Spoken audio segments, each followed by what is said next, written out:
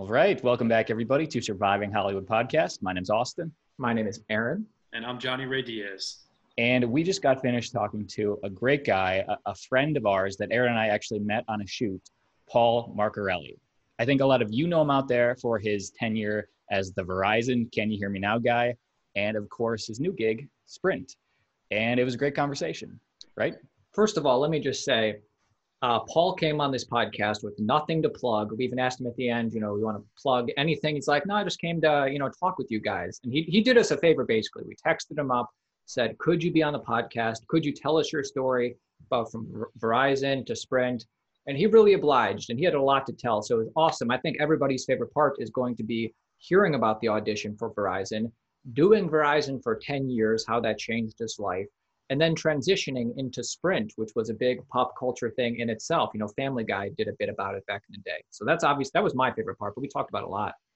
I think it was really cool how, he talked about how obviously we know him from this Verizon campaign. It turned out to be this very huge, massive campaign that he was known for, that very lucrative as well, but how he was able to transition that into doing things he really wanted to do, which was like doing theater, producing his own indie films, many of them having to do with social justice issues and gay rights. And I thought that was like really cool that like he's now doing all these projects that, really feel like they matter to him or something that he's really interested in. So to be able to like turn all that into your real passion, I think that's pretty awesome. Mm-hmm. Great conversation. Great guy. Can you hear that?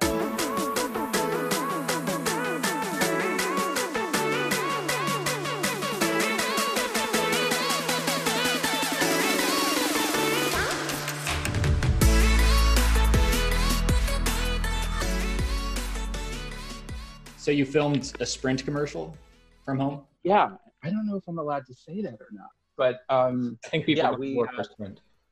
Yeah, I mean, I think everyone's trying to figure out how to do it so that it doesn't sound, they all kind of sound the same right now. Yes. Yeah. And it's, I guess this is, I don't want to say the word unprecedented because I think it's been overused, but, I don't think anyone in our lifetime, has experienced something like this. And so everyone's trying to figure it out and strike the right tone. And I do think that you don't want to make someone cringe. You don't want to look like you're trying to sell while, 3.8 million people today, I think the numbers were, filed for unemployment. Damn. Yeah, everybody. So, are you selling to people? Are you, sort of continuing to foster a relationship between the brand and people and customers? Or what exactly, or what service can you offer someone right now? It's tough. Right. So I think it's a weird time and people are trying to figure it out. But no, I have no idea. I have absolutely no idea. And in fact, germane to this conversation that we're having, I really don't know what I have to offer, considering, I haven't left my house in 6 weeks, and we're all in this sort of state of despair and cycling in and out of stages of grief for the life that we're leaving behind, and trying to find meaning in what we do. And then on the other side of it, the only thing that's gotten most people through is that, at 7 o'clock, they know they can watch something that will make them feel something or feel connected, or, that they can watch as a pod or a family or a group. I mean, we build our whole day around what we're going to watch at night. And that's because people like us made shit. So at the same time that you're feeling like what I do is not the thing that gets someone out of the burning building, I'm not a doctor, and I'm not working in an emergency room, and I'm not saving any lives. You can't discount the value in art and creating content that gives people something to do so that we can stay the hell out of the way. And also makes us feel like part of the human race, you know? I mean, art connects us, right? Mm-hmm. And real suffering is in isolation and separation, which I think a lot of people are experiencing. So, you know, there is a certain nobility in creating something that will help people in times like this feel a little bit more connected. Yeah, so it's a tough one. Well, when you say that, are you talking about the projects you produce or the commercial that you just shot? No, I absolutely not the projects I've made. No, I mean it's possible. It's possible. I mean, I think I'm speaking in broader terms. I know how valuable having just streaming capabilities have been for me and all of this, in creating some kind of calm or escape or sense of connection. And, you know, there have been moments in work that I've made that I felt that I can see the execution of the intent.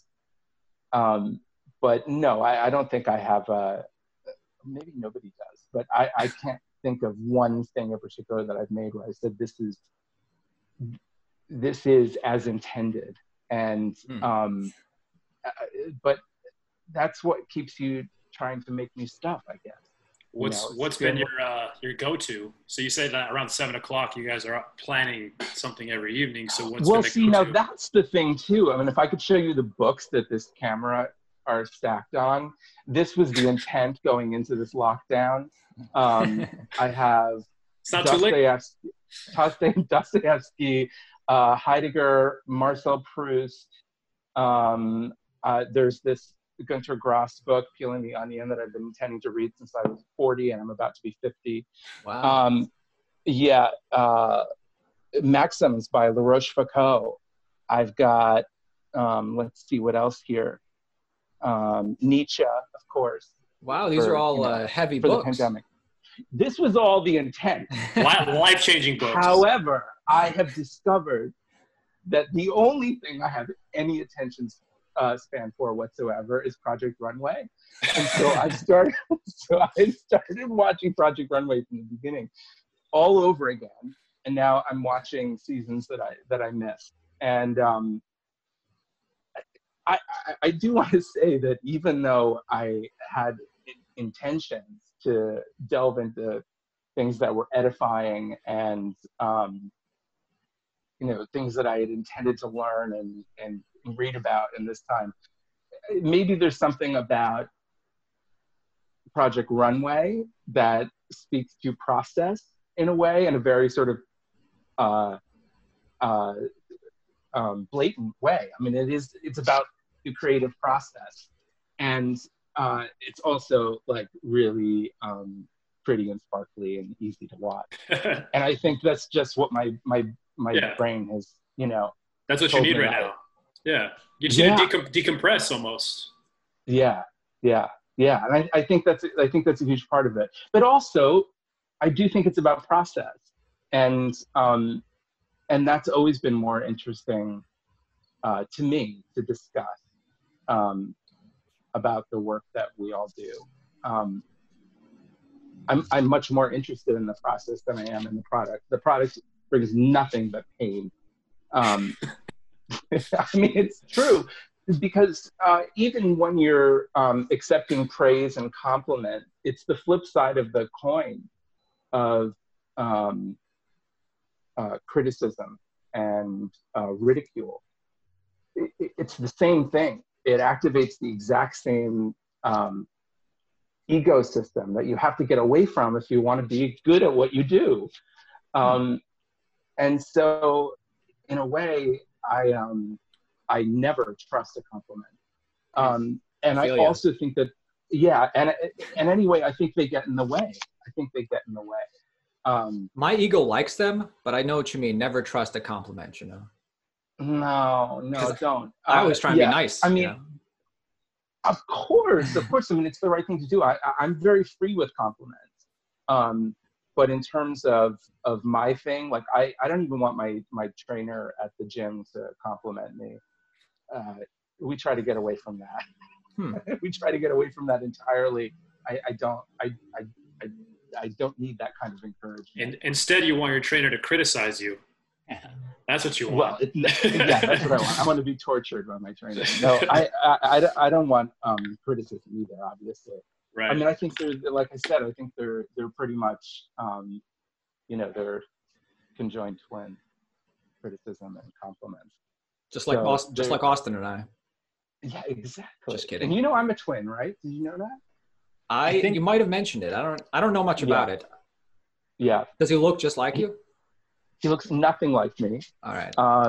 He's a fire, the chief of a fire department in the town near where I live in Connecticut. Nice. Oh, you know your house is safe. My house is safe. Both of us actually are the people you turn to in a crisis, as it turns out, just in different ways. Communication and fire relief. Yeah, I guess so, in some ways. And we're both absolutely horrible with minor inconvenience. But catastrophe, right. I'm your guy. Yeah. So I have to ask you real quick, Paul, because I just keep seeing it right now. What is that art piece behind you? Oh, yes, that's a piece that it looks so interesting. I thought it was Napoleon Dynamite for a second. From a distance, it looks so far away. Bonaparte. It's like a puppet. Yeah. Yeah. It's an actor with a ventriloquist puppet. Ah. And my friend Kate Pasquarelli made it. She's an incredible painter, and I fell in love with the piece. That's actually the actor that was in Moonlight Kingdom as an adult. Like, he was the kid, and now he's like. Is that the Wes Anderson movie? A grown human. Yeah, the Wes Anderson movie. Okay. Wow. And, okay. Yeah, and that is he all grown up with the Charlie McCarthy dummy. So. That's funny. I wanted to be a puppeteer when I was little. That was sort of my goal. But I fell in love with this piece just because I think it has like. What excited you about puppeteering? That's an interesting type of art. I really don't know. Okay, I'm going to probably make a reference that you wouldn't know. But obviously, the Muppet Show. I mean, I was obsessed with the Muppets. Classic. I thought they were incredible. And that whole world was just like so campy. And so, a little kid with like burgeoning queer sensibility, without knowing what to call it, there was something about the Muppet Show that was just pure camp. I mean, it was like explosive camp. Yeah. And it's where I learned about, show tunes and the Mamas and the Papas and Carol Channing, and for whatever reason it sort of like formed this whole kind of it was completely in line with my little kid queer sensibility. And then but I was also in love with this puppet called Madame. I don't know if you know who that is. You might have to do a little research. It's pink? Long before your time. She was this sort of fabulous kind of grand dame of a puppet, and God forgive me, but I've forgotten the puppeteer's name. He died of AIDS very early. And Wayland Flowers. Wait, oh my God, did you know that, or did you just look that up? Well done. But she's in the Smithsonian now, and she actually outed me, ironically enough. When I was obsessed with her when I was little. So, by second grade, she was already outing me without my knowing it. But I went to this party like very early on when I had the Verizon job. And I can't remember what it was, but basically Madame made an appearance out of the Smithsonian for the first time in, 15 years or something. This is like 2001 or 2002. And when did you start Verizon? Like 1990? I started that in 2001. I started working with them in 2001. Okay. I think it kind of officially ended like around 2014. I told you this when we were on set with you, but like those commercials, part of our childhood, those are iconic commercials. Those are great. Yeah. Really? Well, Yeah. that's very nice of you to say. Thank you. Yeah, of course. I mean, there were certainly a lot of them, and I Just think take the that was compliment, part okay? Yeah, sure enough. Can't trust it. I mean, certainly there were a lot of them, and I think that's a huge part of it. I mean, I've always thought that, you know, you could make people have made pet rocks a thing. You know what I mean? If you're willing to put enough money behind it and expose it enough, it will become known. And Yeah. But how did she out you? Say that again. But how did she? How did she? Out you? She. So there was Madam was at this event, and I completely fanboyed on Madam, and ended up somehow or another in the back pages of HX, which at the time was like a gay weekly entertainment magazine in New York, and I can't remember what the caption was, and I haven't seen it for years, so I don't know. But I was totally like outed right then and there, and this is also an interesting conversation because. Wait, how were you outed? How were you outed? It was a quote by her saying Paul is. No, I mean it wasn't. Yeah, I mean it wasn't specifically an outing. It was just like, what is this dude doing in a gay bar at this event with this incredibly gay puppet and completely like blushing and almost crying. And listen, I've never been in the closet per se. I've always been an out actor, but I definitely got this sense. Okay, let me put this in perspective. Ellen DeGeneres lost her career in the 90s and didn't really her talk show didn't take off until like 2003 or 2004. So there is this kind of like no man's land period where people were like, yeah, you basically won't get a job. And so I never went in the closet, but this character that I played specifically for Verizon had no persona had no public persona. He was essentially this cartoon character, right? Correct me if I'm wrong, but Verizon specifically told you, we don't want you telling people your name. We don't want you telling people your orientation. Is that? Well, no. I mean, I think they were really married to the idea that there would be nothing about a public persona of the actor playing this character that would be public. And I think that was just for the purpose of maintaining the messaging control and the integrity of this character that they were creating. And so I don't think there was anything nefarious in it. I think it was just interesting, and it was counter to what most actors do to create a living for themselves, which is they go out and promote themselves. So they do interviews, and they invite people into their home, and they do like architectural digest pieces, and they go on talk shows. And now, of course, everyone has an online presence of one kind or another. And so is it more like they wanted social media presence? So they wanted to keep the character more like a mystery, sort of, right? I don't even think that was the intention. I think it was just the only time they wanted people to see him is when they were controlling the message. I see. And the whole concept behind the campaign was that he was just relentlessly working on improving this network quality, and that was all he did. So even on camera, I mean, there was a rule book to, he never sits, he never, he's always on the go. He's always, so I think there was, he doesn't eat. He doesn't do anything. Exactly. Never ate ever. Yeah. So yeah, I think that was, I think that was it. And so I didn't have, even though I was offered the opportunity certainly to be on, talk shows and do interviews and stuff like that, I never did any of that stuff.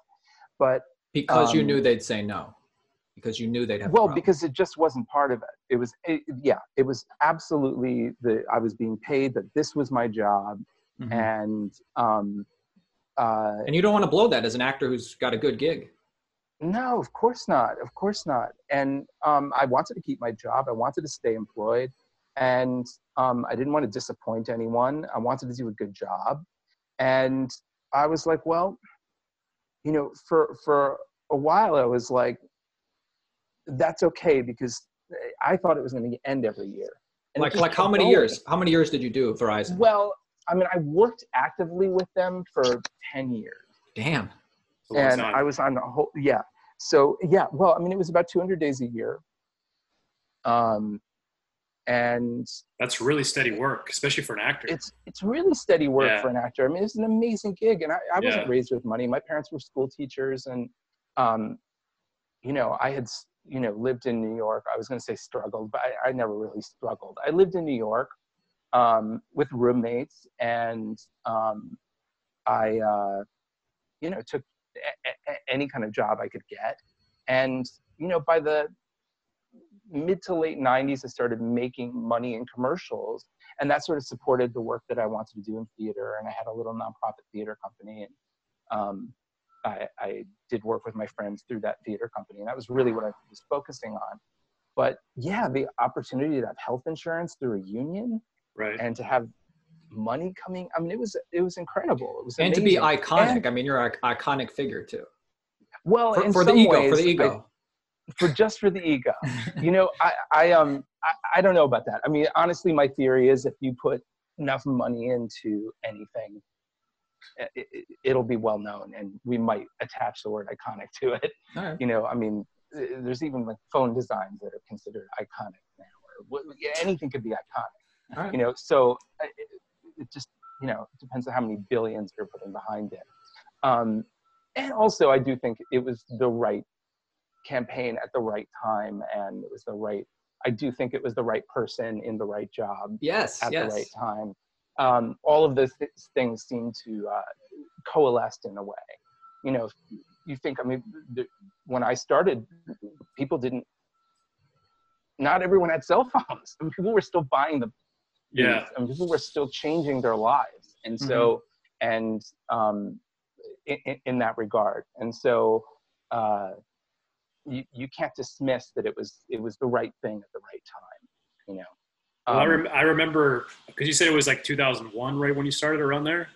Yeah, it was the very end of 2001. So I was in high school at that time, and I remember, obviously not everyone had cell phones. There also wasn't all these streaming platforms. So really, especially then, I feel like it was a heyday for commercials because you only had cable, the main networks. That was it. So you see that commercial everywhere, and people were barely starting to get cell phones at that time. And I just remember getting one of the first color phones that Sprint had at that time. So it was definitely like a very emerging time in technology too, which is kind of cool that you were part of that, kind of that whole growth and that jump, you know? Yeah. I mean, it's interesting. I mean, it was definitely, I mean, I think it's probably over in terms of like doing it the way it was done. I mean, it was very, in a lot of ways, it was really traditional advertising, Right. In a way that's gone. I mean, it was everything you would expect. It was, you know, everything from television to radio to point of purchase, you know, stuff, to outdoor advertising, print advertising, magazines. I mean, it was newspapers. It would be whole pages of newspaper. I mean, it was everywhere in those traditional platforms. So it's definitely different now. It's more diffuse, and you know, if I go in for a day of work, I'm not shooting one commercial, like I'm shooting, you know, 15 different versions of a similar message that are specifically geared towards all these specific platforms and their time restraints, the aspect ratios, everything that's different. Right. You know, this is commercials for a phone. It's going to be 15 seconds. This is going to be for TV. Yeah. It's going to be, you know. Yeah. And that never existed before. I mean, that's it's a very different thing. Did you ever know when you first got this campaign that it was going to be so big? Probably by year 5. No. What's that? By year 5, maybe he assumed it was pretty big. Yeah. Right. Yeah. But initially. I mean, initially, I mean, when, you know, I went in for an audition, and then what was that like? Tell us about that. I mean, you know, it hadn't been revealed that it was a campaign, so nobody, not even my agent, knew it was a campaign. You know, there was just one line in the initial campaign, and so I went in and they just kind of had me walking back and forth. I think I had, if I'm not mistaken, I had a whiteboard eraser that I was using as a cell phone, and I just had to sort of like walk around the space and say the line over and over and over again.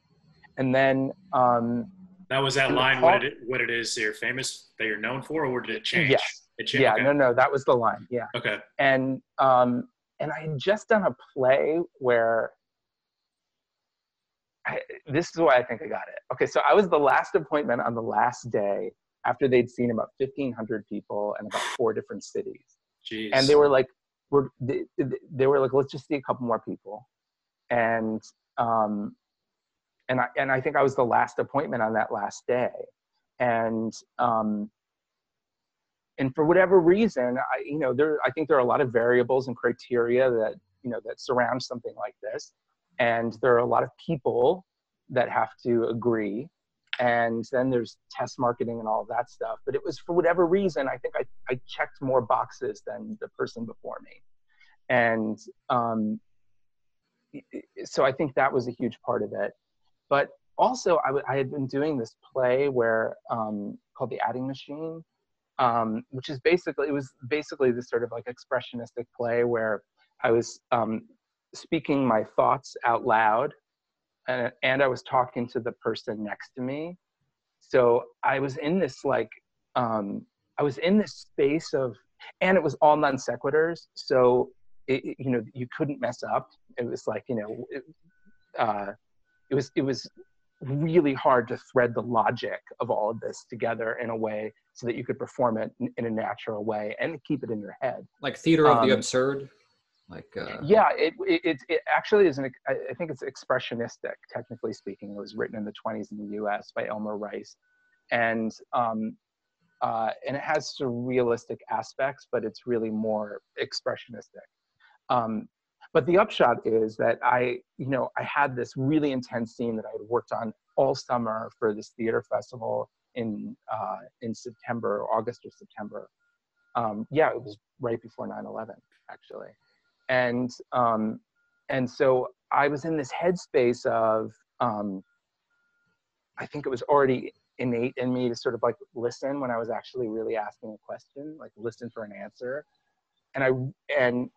And then go back to the thought, like, and for whatever reason, I think I brought some of that, that energy, into the simple little audition.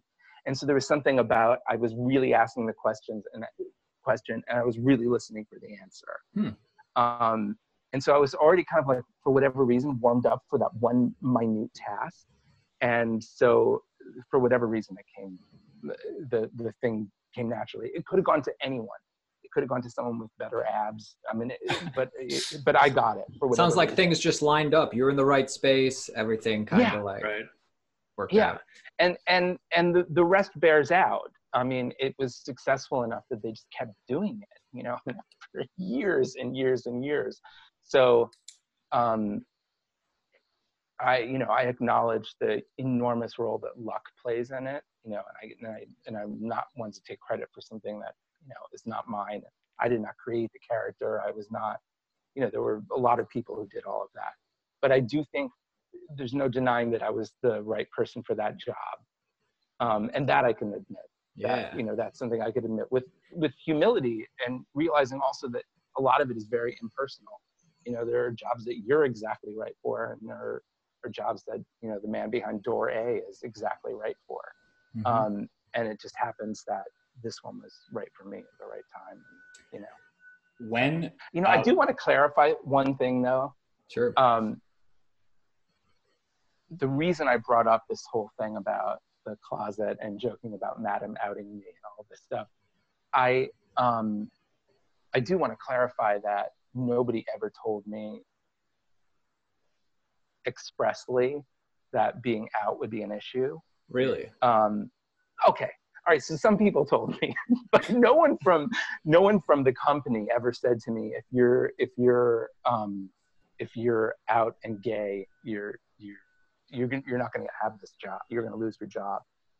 But there was no roadmap for this. And the reason I even brought up Ellen was because her show didn't come out until 2 years after I had this job. Mm. So, and that really is the turning point. That really was the turning point in our business in that regard. Suddenly, it seemed like it was going to be okay for people to start slowly coming out. It still hasn't changed.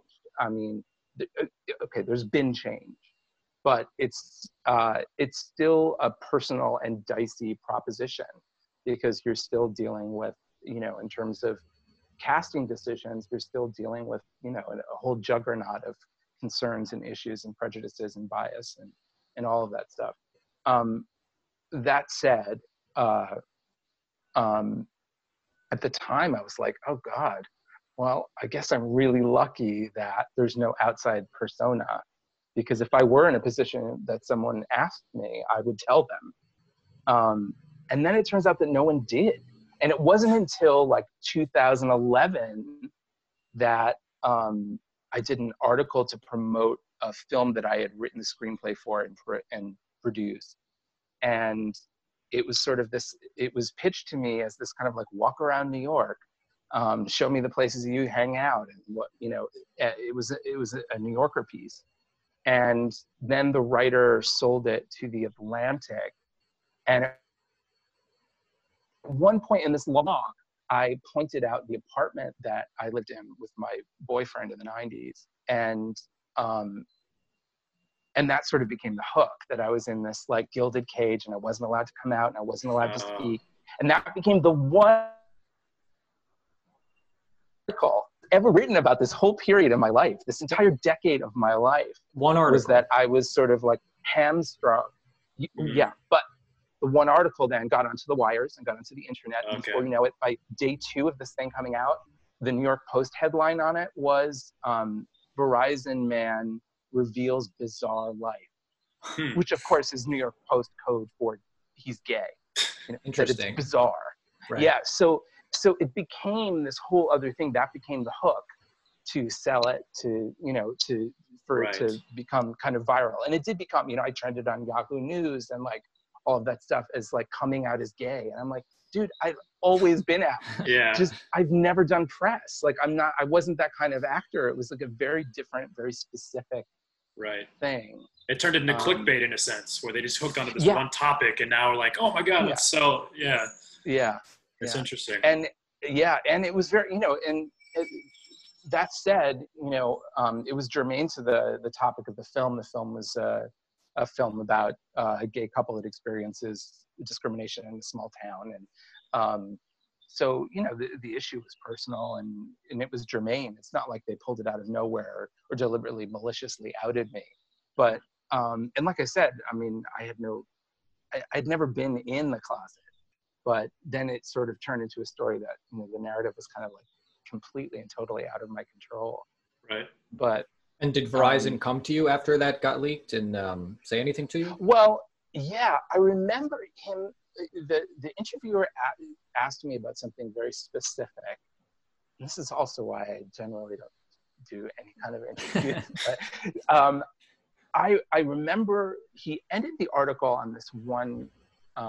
He definitely had an angle. Like, and the angle was that, of course, this guy must be miserable. I mean, he only gets to say this one thing. This is all he gets to do. He was supposed to be an actor. And so, and I get that, but also there's a very practical minded part of me that was extremely grateful for this job and felt challenged all the time. And there were things about it over the course of 10 years that I absolutely did not like.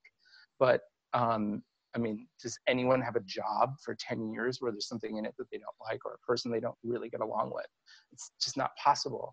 That said, I was so grateful for it. I was grateful for everything that it gave me. And he definitely wanted to sell this idea that this sort of creative person was kind of locked into this weird job.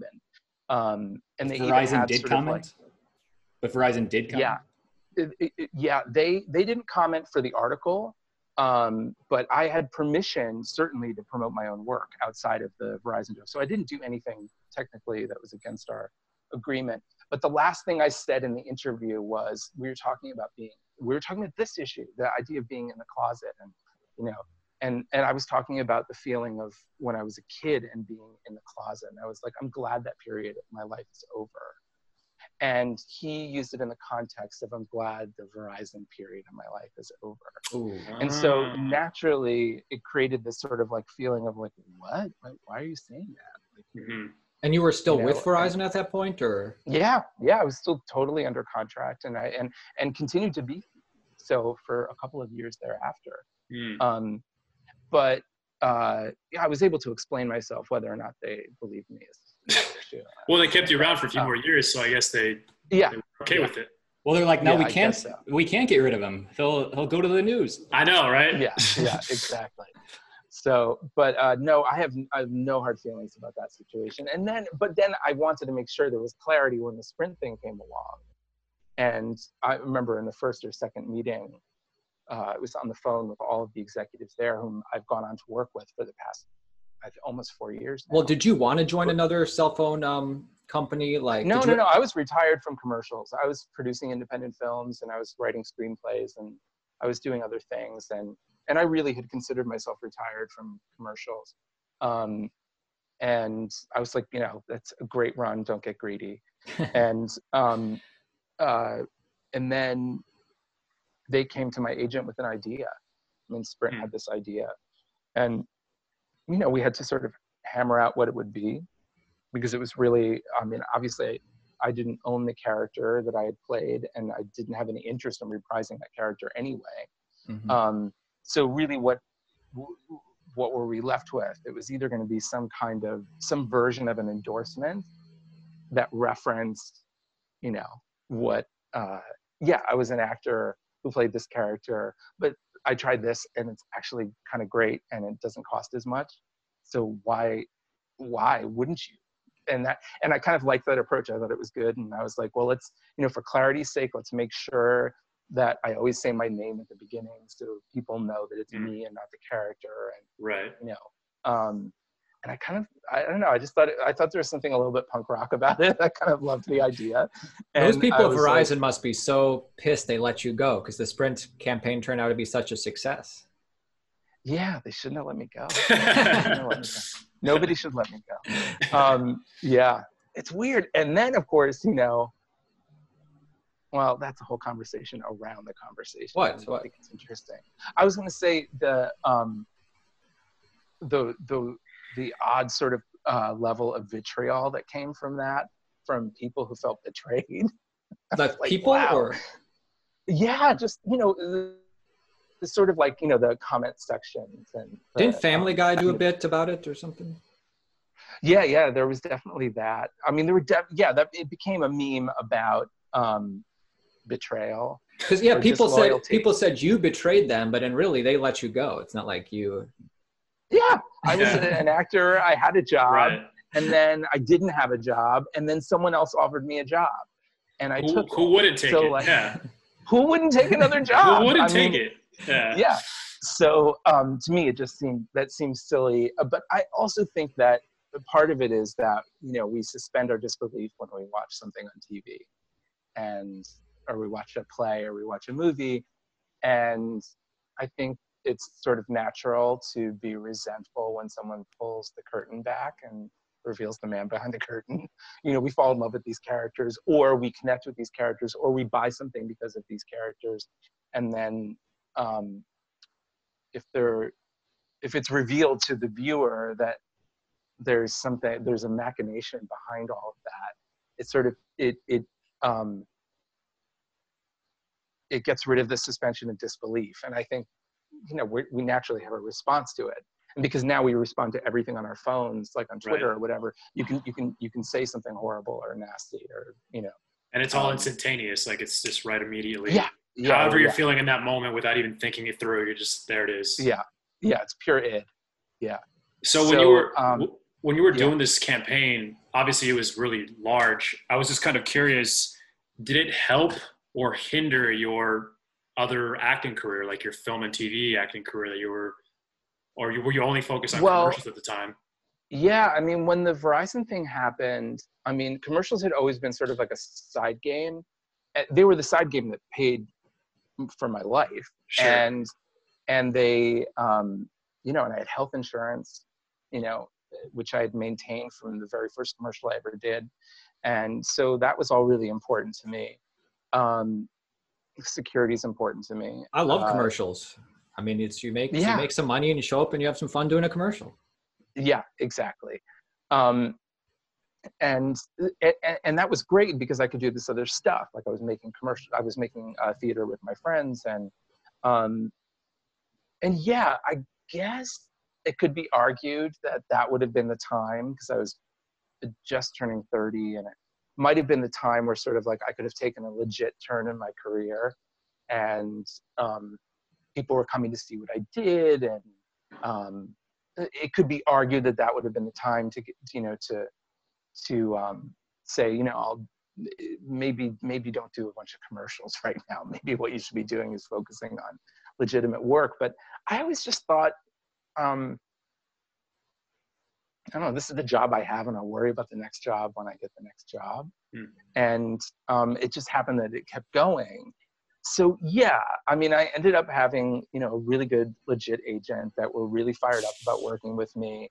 And, but they were hamstrung too. I mean, the way things work, you know, specifically in New York at the time, it's like, if you were going to do a day on Law and Order, which every New York actor did, you had to clear out about 10 days, you know. And with the commercial contract that I had and the schedule that I was on, it wasn't ever possible to do that. And it was structured in such a way that I had to give a very sort of onerous kind of notice for a day off, and I had to go through an approval process.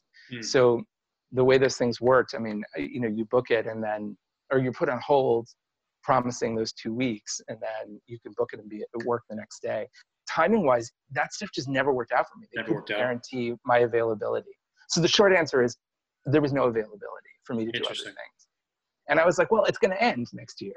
You know, it'll end next year. It'll end next year. And it just never did, you know. And then by like 2009, 2010, I was starting to get more serious about screenwriting. I'd had a film that sort of went into production and then went into turnaround like 2 weeks into shooting in the mid 2000s, like 2005. And it was my first screenplay, and I was totally fucking devastated that the film died. And I was like, well, why don't I partner up with someone who really knows what they're doing and learn how to produce myself? So if it falls apart, I have no one to blame but myself. And so I really started focusing on that work, and I wasn't focusing on doing stuff myself, like acting and other things. I just, you know, I kind of, I don't know, I lost the curiosity about it, which has kind of been my, Yeah, when you accept like a pitch meeting, like somebody wants you to produce their stuff, is there like, what's a tip you have for somebody that's pitching to you? Oh, okay. Well, I mean, I have very specific guidelines what I'm interested in. I work almost entirely with things that either are infused with queer sensibility or are queer themed, one way, shape, or form. Those are the projects I'm most interested in. Or it's someone that I've been collaborating with since like the 90s, you know what I mean? So, but what I really look for, if I'm going to either put financial support into something or work on something as a producer, the work that I tend to support is no one above the line is getting paid. Like they're doing this work because it's either they want to create a calling card, they really believe in the work. It's a labor of love. It has to be made. It's got a burning need. So those are the projects that I'm interested in. Aren't there SAG minimums? Don't they have to get paid minimum? Yeah, but he's just saying. Well, I mean above the line. I mean like the producers and the people who are making. Oh, my bad. Are either going to seriously defer any kind of payment until. Right. Investors are paid back and that sort of thing. Right. Oh, wow. You just went for a while. That's cool. Yeah. Is it gone for good? Okay, we're back. We're good. So yeah, so those are the ones. I mean, basically it's like I want sort of scrappy downtown theater, but in film. And I want to be, you know, I want to have some kind of. I think your mic fell. I don't know if you. Oh no, is it all gone? It's hanging down here now. Do you have a lavalier? No. Oh, that's good. Oh, God damn it. Oh, okay. It's all good. I made a mistake. I don't know thought how to make it non-vertical. Wait. That's okay. Oh, there it goes. Oh, you just had it. Yeah. And we It's lost still Paul. there. I think we it's, got the audio. you can hear me okay? Yeah, we can hear You you. just wanted me to say the line. All right, I can't see myself anymore, so I'm just trusting that. Well, we can't see you either. Yeah. Oh, You might have did turned just the video off. Yeah. all right. How do I change that? Paul could probably like log off and get on in this. Okay, Oh, there he he is. there he goes. I'm back. So Nice. Paul's For only better or interested in worse. straight art, only something that speaks to him. And no, this isn't a, he's interested in just hardcore art. Yeah, but not even necessarily. I mean, it can be for whatever reason. I mean, it could be. No, I don't know if it needs to be straight art, but it needs to speak to me. I need to care about it. Yeah, you care about, what do you call it, like Stories. gay rights, and that's what speaks to you. That's Social for the most social part. issues for the social most issues. part. Yeah. So that's what interests me. And if I'm really curious about it, I've always sort of like followed my curiosity. Like that's kind of, I don't, dreams are for the bedroom. I don't have big dreams. I never did. But I knew there were things that I was curious about and I wanted to pursue, and I wanted the opportunity to pursue them. And that's kind of what I've followed. That's been sort of like the guiding principle. Now I saw that you also produced a documentary called I Am Divine. Are you? Well, I didn't produce produce that. it? I came on as, I was like a co-executive producer or something like that. Okay. And basically, it's a filmmaker named Jeffrey Schwartz that I totally adore and believe in. And he does these great documentaries about, they're all either like about queer icons or somehow infused with queer sensibility. That's There's cool. one he's working on right now that had my name written all over it. And I think Okay. I might have been the first person in on this one. Interesting. And it's all about the time in which Gloria Swanson tried to get a musical made out of Sunset Boulevard right after she won her Oscar. So it's this period of time where this musical was created, long before there was ever, a Broadway musical, Sunset Boulevard. And so he's doing that film right now. But he did Tab Hunter Confidential and I Am Divine, which I was just so excited to. I wasn't sure if were you a Pink Flamingos fan? Oh yeah, I was a huge John Waters fan in every way. Adored Divine, and it's and again, it's sort of like harking to like the things that kind of awakened my sensibility as a young person, and so I was just so excited to be part of that. And honestly, I gave money and support. I mean, that was all I did. Yeah. Do you have any projects coming up that you're working on right now? Yeah, I mean, it's such a, yes. I'm working on a series, a semi-autobiographical series, about your life, or? Yeah. Okay. It's basically about a struggling actor who's given an opportunity to play this role in a commercial that turns into this very long-term contract. And so it's semi-autobiographical. He basically is playing a customer service rep for a cable company, for a massive cable company. And it's all about sort of like figuring out how to live a life when the way you've seen yourself is supplanted by this sort of ubiquitous character persona that kind of takes over, and that's really what the show's about. It's a half-hour single camera comedy. You think and each season will represent 1 year. You think? Oh, it's kind of cool. Timothy Chalamet to play a young Paul, or who do you think? Oh, now you're just flattering. Or who do you think? I don't know. Yeah, who should play you in the movie of your life? Oh God, that's a tough one. No, I'm just going to try to flatter myself. So this is a terrible Please. question. We want to hear it. Who better to play Yeah, Paul? but I mean, but who plays me in my 30s? I don't know. Or who plays me in my 20s? Yeah, I don't know. I don't know who that person is. I'll Timothée take the Chalamet's good. 20s. I'll take the 20s. Austin Arnold. Okay, good, done. All right. Yeah, and you can and you guys can play. I have a twin Twins? brother, so Right. it makes perfect sense actually. As it All turns right. out, you're gonna have to put on a little weight. Oh my God! Sorry. Thank you. Okay, Okay. I'll play the less famous brother. That's fine. All right, sure. He's a firefighter. All right. Super sexy. I'm sure I'll be in all the movie as a firefighter. I'm sure. Paul, So I've been working on that, and I don't know. I don't know what I really don't know what's next. But I don't think any of us does right now. I mean, I think It's a weird time. it's a very weird time. Have So you I ever was- met Flo? No, we have the same agent actually.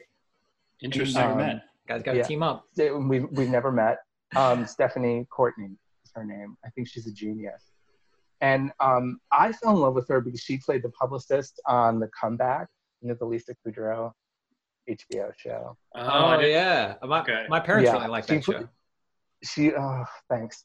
And You HBO's a would hit. love I it just didn't too. watch it. Yeah, I would.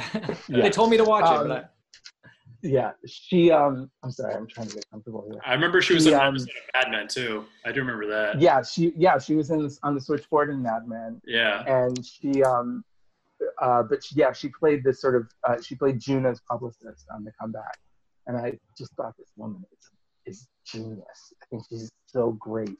And then I think she's incredible in these commercials. I absolutely love what they do with them. That's a long running campaign too. I mean, she's been at it for Yeah. my God. Yeah, years and years and years. just Yeah. wait till she I goes think- to State Farm, you know? Yeah, she switches it up. But they have a really interesting way of doing it. Do you know? Have you read about how they go about doing what they do? They have one production team and one director who does everything. Really? And I've never heard of crazy. that before. One director. That's crazy. Yeah, one Yeah. director. It's wild. And it's all planned out, and so they have. I think there's a great advantage to that because you understand the sort of style guide, you understand the rule book,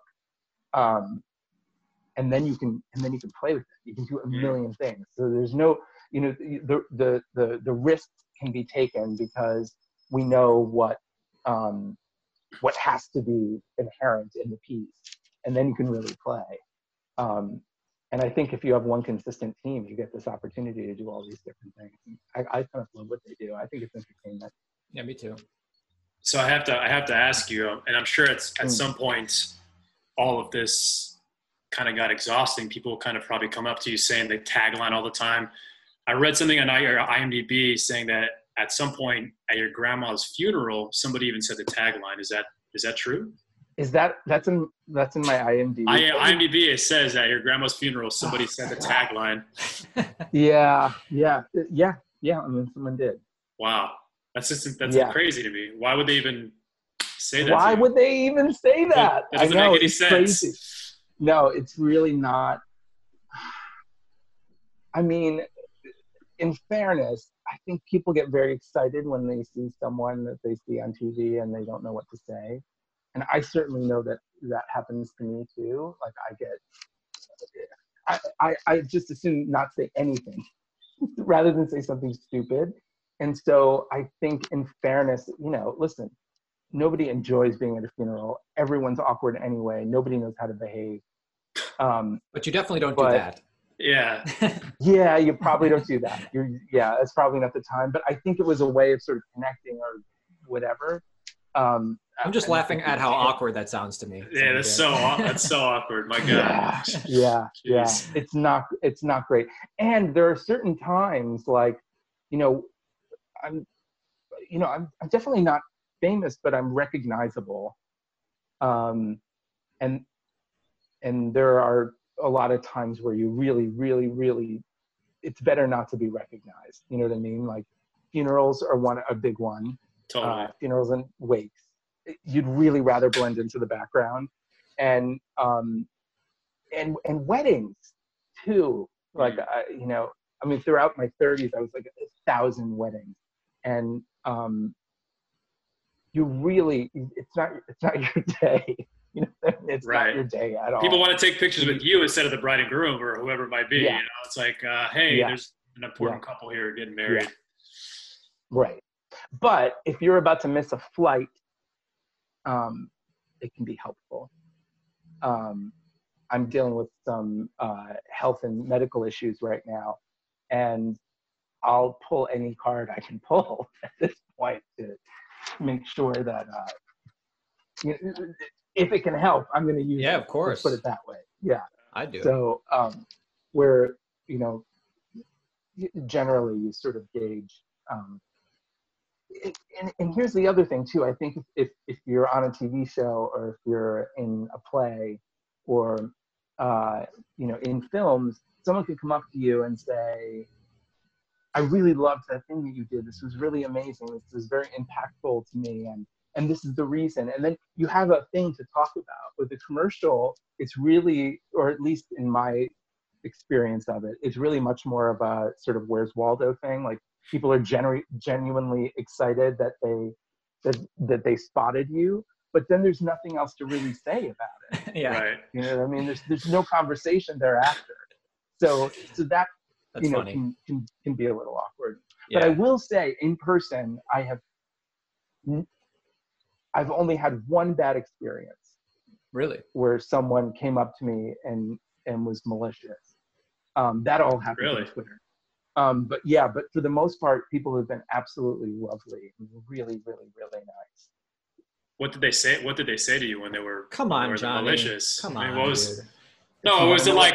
Want to know well, what happened? And Verizon's not that to, good, actually. It actually doesn't drop calls all the time. Well, it wasn't even about that. I was on a plane, and I was sort of like you are. I've been traveling all day, making a connection. I was flying back to Hartford because I live in northwestern Connecticut, so I have to go through Hartford to get home. So everything is a connection. It's a small airport, and even the smallest flight takes all day because you have connections and whatever, and you're waiting around. And so it was a long day. It was maybe like 11 o'clock at night. I was getting back. I was groggy. I had worked for 3 days prior to that. So I was just getting out of my seat and standing up and stretching a little bit and taking my bag out of the overhead compartment. And all of a sudden I heard someone say, "You got a problem, buddy?" And I looked around because I was like, "Oh, someone's going to get in a fight." Seems like someone's about to get in a fight. And I turned and I looked and I didn't see anything. And I was looking at the person behind me as if to say, who's about to get in a fight? And he was like, "Why are you looking at me? You got a problem?" And I was like, "No, I didn't even, I'm sorry, I didn't even know I was looking at you." And I reached out to put my hand on his arm. He was standing right next to me. Like, "No, dude, I didn't even know I was looking at you. I was in my special place." And he just recoiled and he was like, "Now you're touching me, and that's just weird." Damn. So he came for me. It came out of nowhere. Jeez. And so I figured out what it was. I think my face has been so, has become such a drumbeat in our media landscape. And I'm generally so affable and smiley and agreeable and positive and trying to, helpful. Yes, all of those things, reliable. That I think when my face goes neutral, if I'm not giving you that, I think even on a subconscious level, even among friends and people that I relate with on a regular basis, if my face is serious or just blank, it comes across a little harsher than someone who's just walking down the street. Mm. Because the expectation behind it is that always got to be smiling and happy to see you. And that makes sense. sense. Oh, there you are. Hi. Why would I say hi to someone I didn't even know was sitting behind me? Right. So the whole thing was so strange that there would have been that expectation there. And I think that's what it is. I think and that is in some ways the power of media. How did it resolve That even situation? on a subconscious level, it just stopped. I was like, dude, I traveled all day. I was, so I don't know what this is about. Yeah. Yeah, it was very strange. I've got to let my dog off the sofa. Okay. The pug? Yeah. Do you want to see him? Yeah. Yes. I remember we were on set with you and we were working with the pug and you were very in tune. You knew that the pug on set was overheating. And I asked you, how do you even know that? Yeah. You're like, I have pugs. Yeah. This is Oliver. Hey, Oliver, what's up, bud? Yeah. He's basically bionic. He's 16 or 16 and a half years old. Aww. Yeah. And he had a little surgery last year, so his head is just a little crooked, which I think makes him even more like an exotic flower. Yeah. He looks good, though. He does. He looks good for 16. Yeah, absolutely. Like 16 is great. He's half artificial, so. So where else should this conversation go? How can I be of service to your listeners? Oh, well, wow. We do really appreciate the time that you took to talk with us. And, I know you're a busy guy with, in this pandemic, so we're not going to keep you here all day. We're all so busy right now. But I remember one time, Aaron and I, for the commercial campaign that we did, we sent you a text because we said, hey, we have to do a personal appearance all day with the company. And just advice that you have, because I'm sure you've done this forever. And you sent us back like 2 paragraphs. You were really helpful. You were like really helpful and you knew exactly, like you had tons of experience. And you have went through a journey with your career that probably only you and Flo and the Geico Gecko have ever experienced. And we got a taste of that. Looking back, what advice or little insights have you picked up from a career of being a spokesperson / reoccurring commercial campaign guy that you can think of? I don't know. I mean, let's put it this way. I really do always go back because I want to get it better. Like I want to do better at it. And that sort of like curiosity and challenge is still always there. So if I had any advice, it would really be that I do the work that I learned, when I was training to be an actor, which is, a basic scene analysis. Ask yourself a few basic questions like, what does the character want and from whom? And what will it look like if you get it? And then how can I play that? Like, what's something that would be fun that I could play all day, like 47 takes on one angle, and then at the very least, if I'm not challenged by the material, I'm challenged by the work that I put into the material, and that keeps me engaged intellectually. And I think that intellectual engagement, specifically with commercials, is much more important than an emotional connection, because at the end of the day, you're selling the product. So to expect some kind of emotional connection to that material is really unrealistic. But you want to do a good job, and they're paying you very well to do it. And I don't know how much you did on stage, but there's nothing worse than the feeling of going out for an undeserved curtain call. It's a horrible feeling to know that you just would rather go home than show up for applause that you didn't earn. And so there's part of you that really I think about 5 years into the Verizon campaign, I was like, I have to stop imitating what it is I think they want and go back and figure out how to do this job, doing the work that you know how to do. And it was at that point, because commercials are quantifiable, because they either sell shit or they don't. I was able to start tracking like how well that consciousness was actually paying off. Cool. And so when I did my work and went after my thing and really focused on doing it seriously instead of kind of like aping what it was I thought they wanted, I'm just going to guess what I think they want and do that. That's when the numbers started ticking up. And I think that's why I've maintained the jobs that I've maintained that they weren't flashes in the pan. I think part of it is that I do that you don't see, you know, because the rest of it's easy. I mean, it's just memorization, hard, and it's getting harder. Yeah. Damn, interesting. Austin, Yeah, what do you it's really remember? cool. Like when Paul messaged us, ours was a specific thing we were doing, like at the corporate office, doing like a personal appearance. I remember something Right. Paul said was that I mean, he seemed to like, Paul knew you're there to do a job, but part of doing that job is to make each one of those people you're meeting, the coworkers, you know, feel, you know, special or whatever. You know, you're going to be doing the kind of the same stuff all day, but, you know, realize they have your pictures up in costume up all over their offices. They probably look at you every day, and just realize that it might not be a big deal to you, but that the 15 seconds when each one meets you might be a huge deal to them. That's something I thought was really smart. Yeah, that was a huge thing, and it was something that I really learned during those, you know, because I would do these sort of meet and greets where I would go in and meet like 1,000 employees in one day, and you would go to a corporate call center and they'd put you in like an all hands room, and you would just meet one after the other.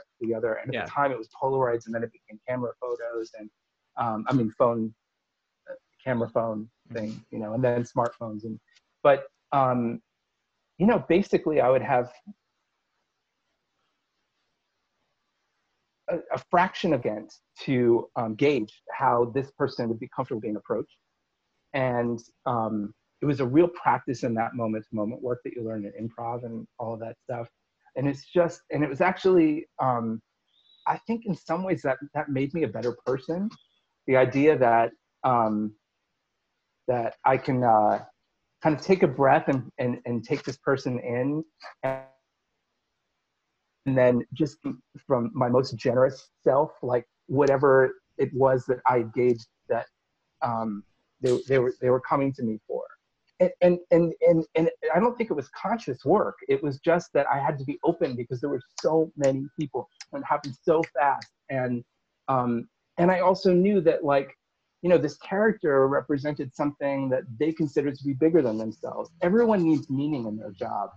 And that's what these campaigns do. They help create, you know, meaning. You know, they're like, okay, so we're on a team and this is the captain of our team. Yeah. Or, you know, and the feeling that you're part of something bigger than yourself, and then this is the human manifestation of that thing. If I were to be anything other than respectful and kind and generous and open, it would be humiliating and really terribly unkind. And so even though people would say the most outrageous things would be totally inappropriate, but for the most part, they were really, really excited. I just had to meet them from my most generous self, because I think those things are, you know, I don't know. It's just a nice thing to do. Yeah, well, I think that's spot on, and you told us that basically that in a detailed way that day, and that was right on, exactly. Yeah, I told you should write a book, Wow, a very niche book. All right, what else, guys? Very niche, but hey, I wanted to know how you feel about 5G. You know, 5G is the new thing. do I have to have a feeling about it? I don't know. Do you have any thoughts or no? Is it you lived through 4G, you lived through 3G. Probably shouldn't have any thoughts. Oh, yeah. I mean, it's faster. I guess it's faster, right? I mean, It means you can do a lot more things a lot faster. But they say it's killing people, right? People are always scared. I've heard that. I've heard that. I've heard it. It was blamed. The coronavirus was 5G was the culprit of that too. I don't think that's true.